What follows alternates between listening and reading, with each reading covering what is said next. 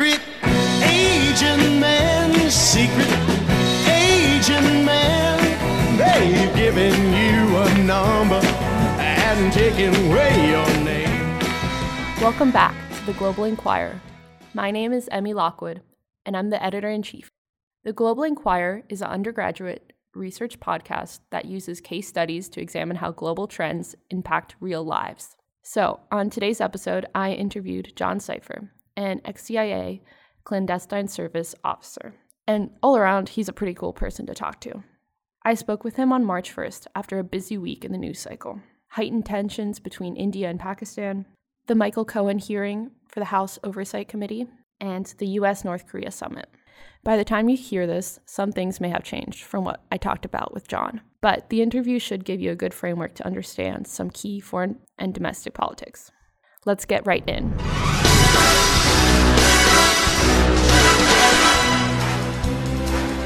My name is John Sipher. I spent almost 30 years in Central Intelligence Agency in the clandestine service, so that's the part of the agency who works overseas. Essentially, it's the espionage arm of the CIA, of the U.S. government, whose job is to collect intelligence on behalf of the U.S. government. And I worked in South Asia, Russia, Europe, and Asia during my career. And then I retired in 2014 and really didn't expect to have much of a public career after that. But when a lot of this stuff with Russia and Trump came up, people were sort of dumbfounded by a lot of the stuff they learned about what the Russian intelligence services were up to, either with Mr. Trump or against our country. And so I found myself sort of writing and speaking more publicly. So since that time, I've done lots of TV and documentaries and written op-eds for New York Times and Atlantic and other places.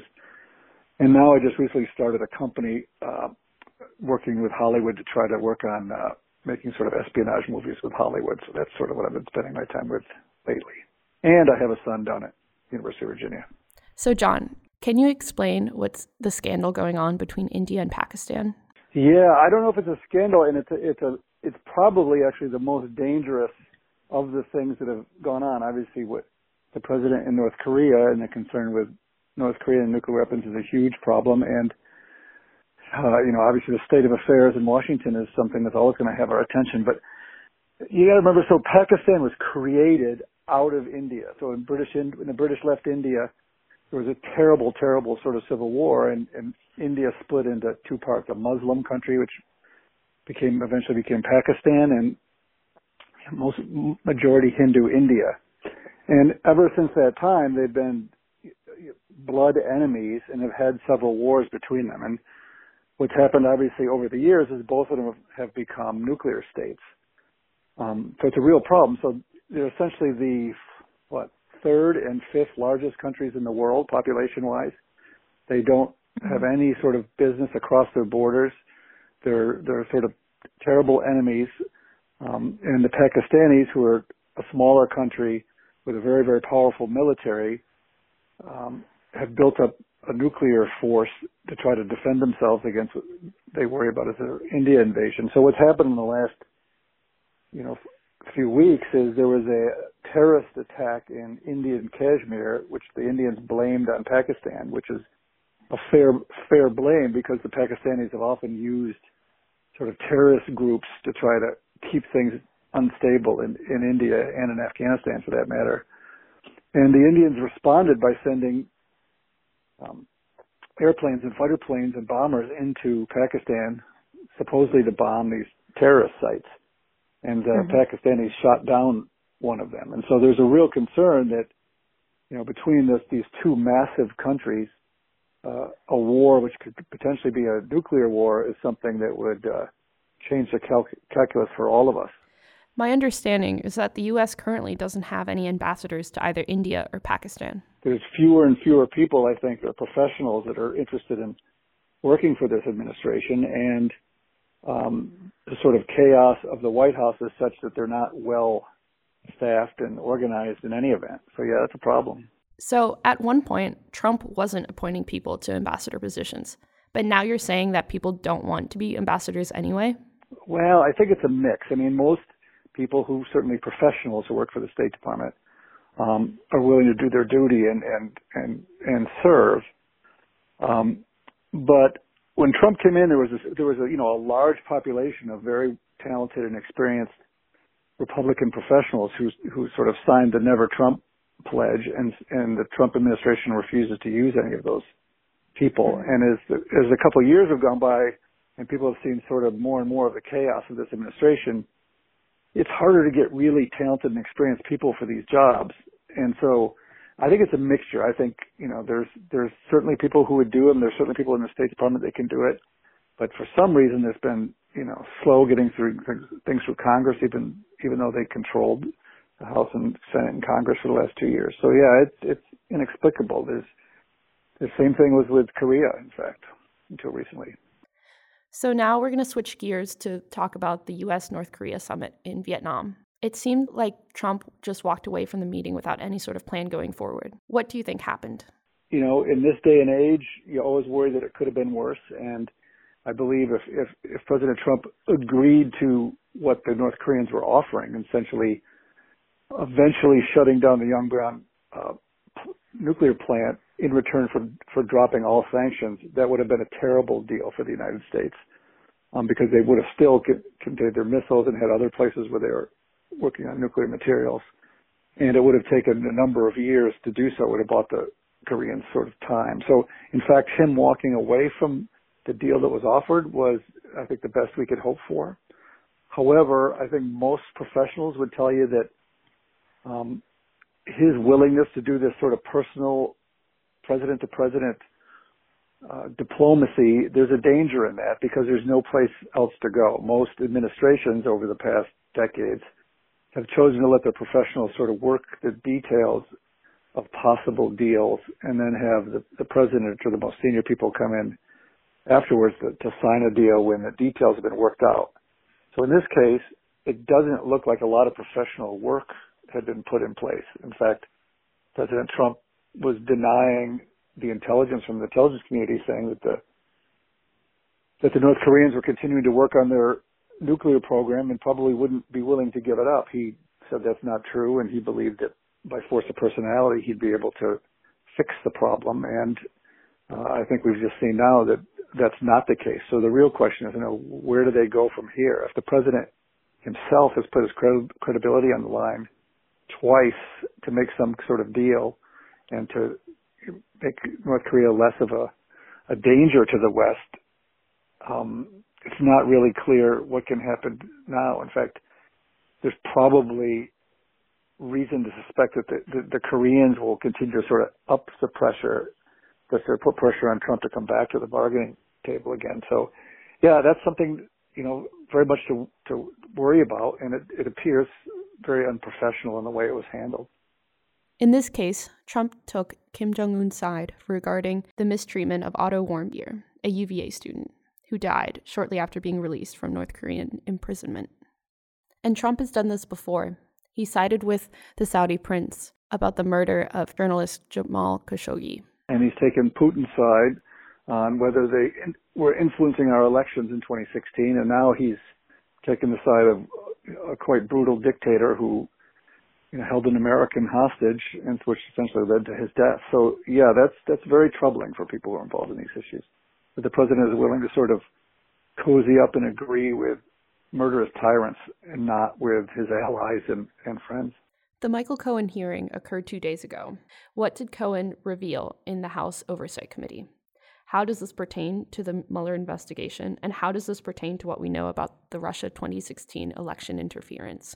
These are all sort of bigger questions. And the problem is when we get into domestic politics, people are already sort of in their corners. And so I think what Cohen told us is probably stuff that was suspected by a lot of people who are concerned about President Trump and the way he's running the country. So, Cohen, as you know, was President Trump's lawyer for at least 10 years. He was sort of what they called his fixer and bulldog who would attack people who the president saw as threatening or trying to get involved in looking into his finances and other things. So the House Republicans were clearly trying to do everything they could to make Mr. Cohen out to be a liar, and so that nothing that he said would be trusted, in an effort to sort of protect the president at all costs.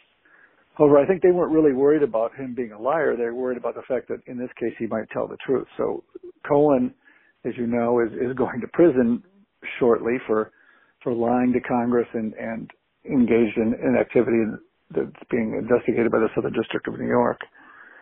So I think the people who have been paying attention to, the election and the Trump administration and are concerned about the president's character and about his finances and concern focus on Russia and potential criminality probably use the Cohen hearings to further bolster their view that this president is unsuited and unfit for office. And they probably learned a few things that will be useful to them, specifically some names of people who can potentially verify some of the claims made by Mr. Cohen. So Mr. Cohen talked about, for example, Trump's financial director. It's likely now that the Congress will invite him and some others to hearings on the Hill to further explore some of these things about hush money and bribes that were paid and his means of using his finances to try to avoid taxes and to lowball insurance claims and all these other kind of things. So I think this is the beginning of a long series of congressional hearings to look into the president's fitness and the president's business relationships, and it will certainly tie into whatever the Mueller investigation comes up with related to 2016 and the Russians or some of the people who have been indicted based on that investigation. I heard a statistic this week that said Trump has 18 ongoing investigations between Mueller, some cases in New York, and even in D.C. into his inaugural committee. So to backtrack on what we talked about, between India and Pakistan, the U.S.-North Korea summit, and the Michael Cohen hearing, what's most important and why? I think the India-Pakistan flare-up is certainly the most important. A nuclear war on the South Asian subcontinent, with the third largest country in the world and maybe the fifth or sixth largest country in the world, is something that, will dwarf a lot of the things we're worried about. It appears so far that they're handling it, frankly, better than I would expected. The Pakistani Prime Minister Khan has already returned the downed Indian pilot. And a lot of times in these cases, at least from my experience, having been in Pakistan, the publics want to ramp up the energy and the hatred and sort of stoke the fires between the two countries. And so in this case, their willingness to sort of not quickly use these things to increase tension, but to sort of diffuse tension is a very, very good sign. I think the Cohen stuff is obviously important in the sense that this is sort of the beginning now that you have a Democratic-led House. There will continue to be investigations on the president and his administration. I think that's important because I think one of the things that Mr. Cohen said in the hearing, which I think is true, is Trump, I don't believe, ran for president thinking he would win. He thought it would be the world's biggest info commercial and help him financially, and probably never expected to win the presidency, which would shine such a bright light on his background and his finances. And so now we're starting to see, what kind of person he really is. Now he has a very loyal base that probably doesn't care if he's a criminal, but time will tell whether the accumulation of this kind of information will eventually hurt the president politically or even to be impeached. And the North Korea thing is something that's been with us for, since the early days, certainly of the Clinton administration, 30 years ago or 25 years ago. We've been trying to deal with this recluse and strange country and nothing has seemed to work effectively. This administration chose to sort of, no president prior has met with the leader of North Korea. And now in the space of a few months, our president has met with him twice. And now it would be great if that relationship actually diffuses tension. It remains to be seen. But right now there is nothing tangible that we've gained from that process. They still have nuclear weapons. They've still tested missiles that conceivably could hit the United States. They still control and terrorize their population. They're still a threat to our allies in South Korea and Japan. And so we haven't earned anything tangible. We can hope that the relationship improves, but, by all sites, I think it will probably turn to the worse, but, that remains to be seen. To recap on the U.S.-North Korea summit that occurred last year, there was talk of the U.S. pulling out troops from North Korea. What ended up happening with that, John? Well, in fact, I think there was a news report today that we, for some reason, quote unquote, ease tensions. We've agreed to, either stop or pull back on our exercises that we do with the South Korean military. And I think it's a big mistake. It's giving a concession again to North Korea for nothing in return. And it's leaving very, very strong American allies in the lurch. And I think of all these things that we've talked about, there's one for someone who's been in the professional diplomatic or intelligence service or other, my former colleagues, that is most troubling is it's our relationship with our allies. So, the United States doesn't exist alone in the world, and our biggest strength vis-a-vis China, Russia, and some of these other places that are their adversaries is we have excellent allies. We have the world's richest and most powerful allies, Japan, Europe, and others. And then people, in fact, in Southeast Asia and around the world, Australia, that work on our behalf. But since this administration has come in, we've been essentially treating them as our adversaries. We've been unclear about if they can rely on us and support us. We've taken action that sort of surprised them and potentially hurt them. And South Korea is a good example. I think since this president's been in power, he's attacked and bullied South Korea far more than he's done so with North Korea. And, people like Japan and South Korea just really don't know from day to day what the United States is going to do and whether they can rely on them. And I think that's very dangerous for us. They're going to have to start making their own decisions. There might even be sort of a move of countries that are going to sort of move more into the Chinese orbit or others because they can't count on the United States. And having worked overseas most of my career, the amount of stuff that our allies do for us, quiet, secret, but incredibly helpful, is something most Americans don't know, but those of us who've worked in government do know and really is troubling to us. So, John, I'm a big fan of your Twitter. How do you get your inspiration? I think I don't know the answer to that. I like to think that people understand my snarky humor, and sometimes they do, and sometimes they don't. And throughout my career, it always hasn't worked for me. But Twitter seems to be a very good platform for noticing the silliness of the world and commenting on it. And that's all we have for this week. The Global Inquirer will be on spring break next week, and then we will be preparing for our live episode on April 3rd. Stay tuned for updates on our social media, Instagram, Facebook, and Twitter. If you liked this episode, please let us know on SoundCloud, Spotify, or Apple Podcasts. We'll see you next time.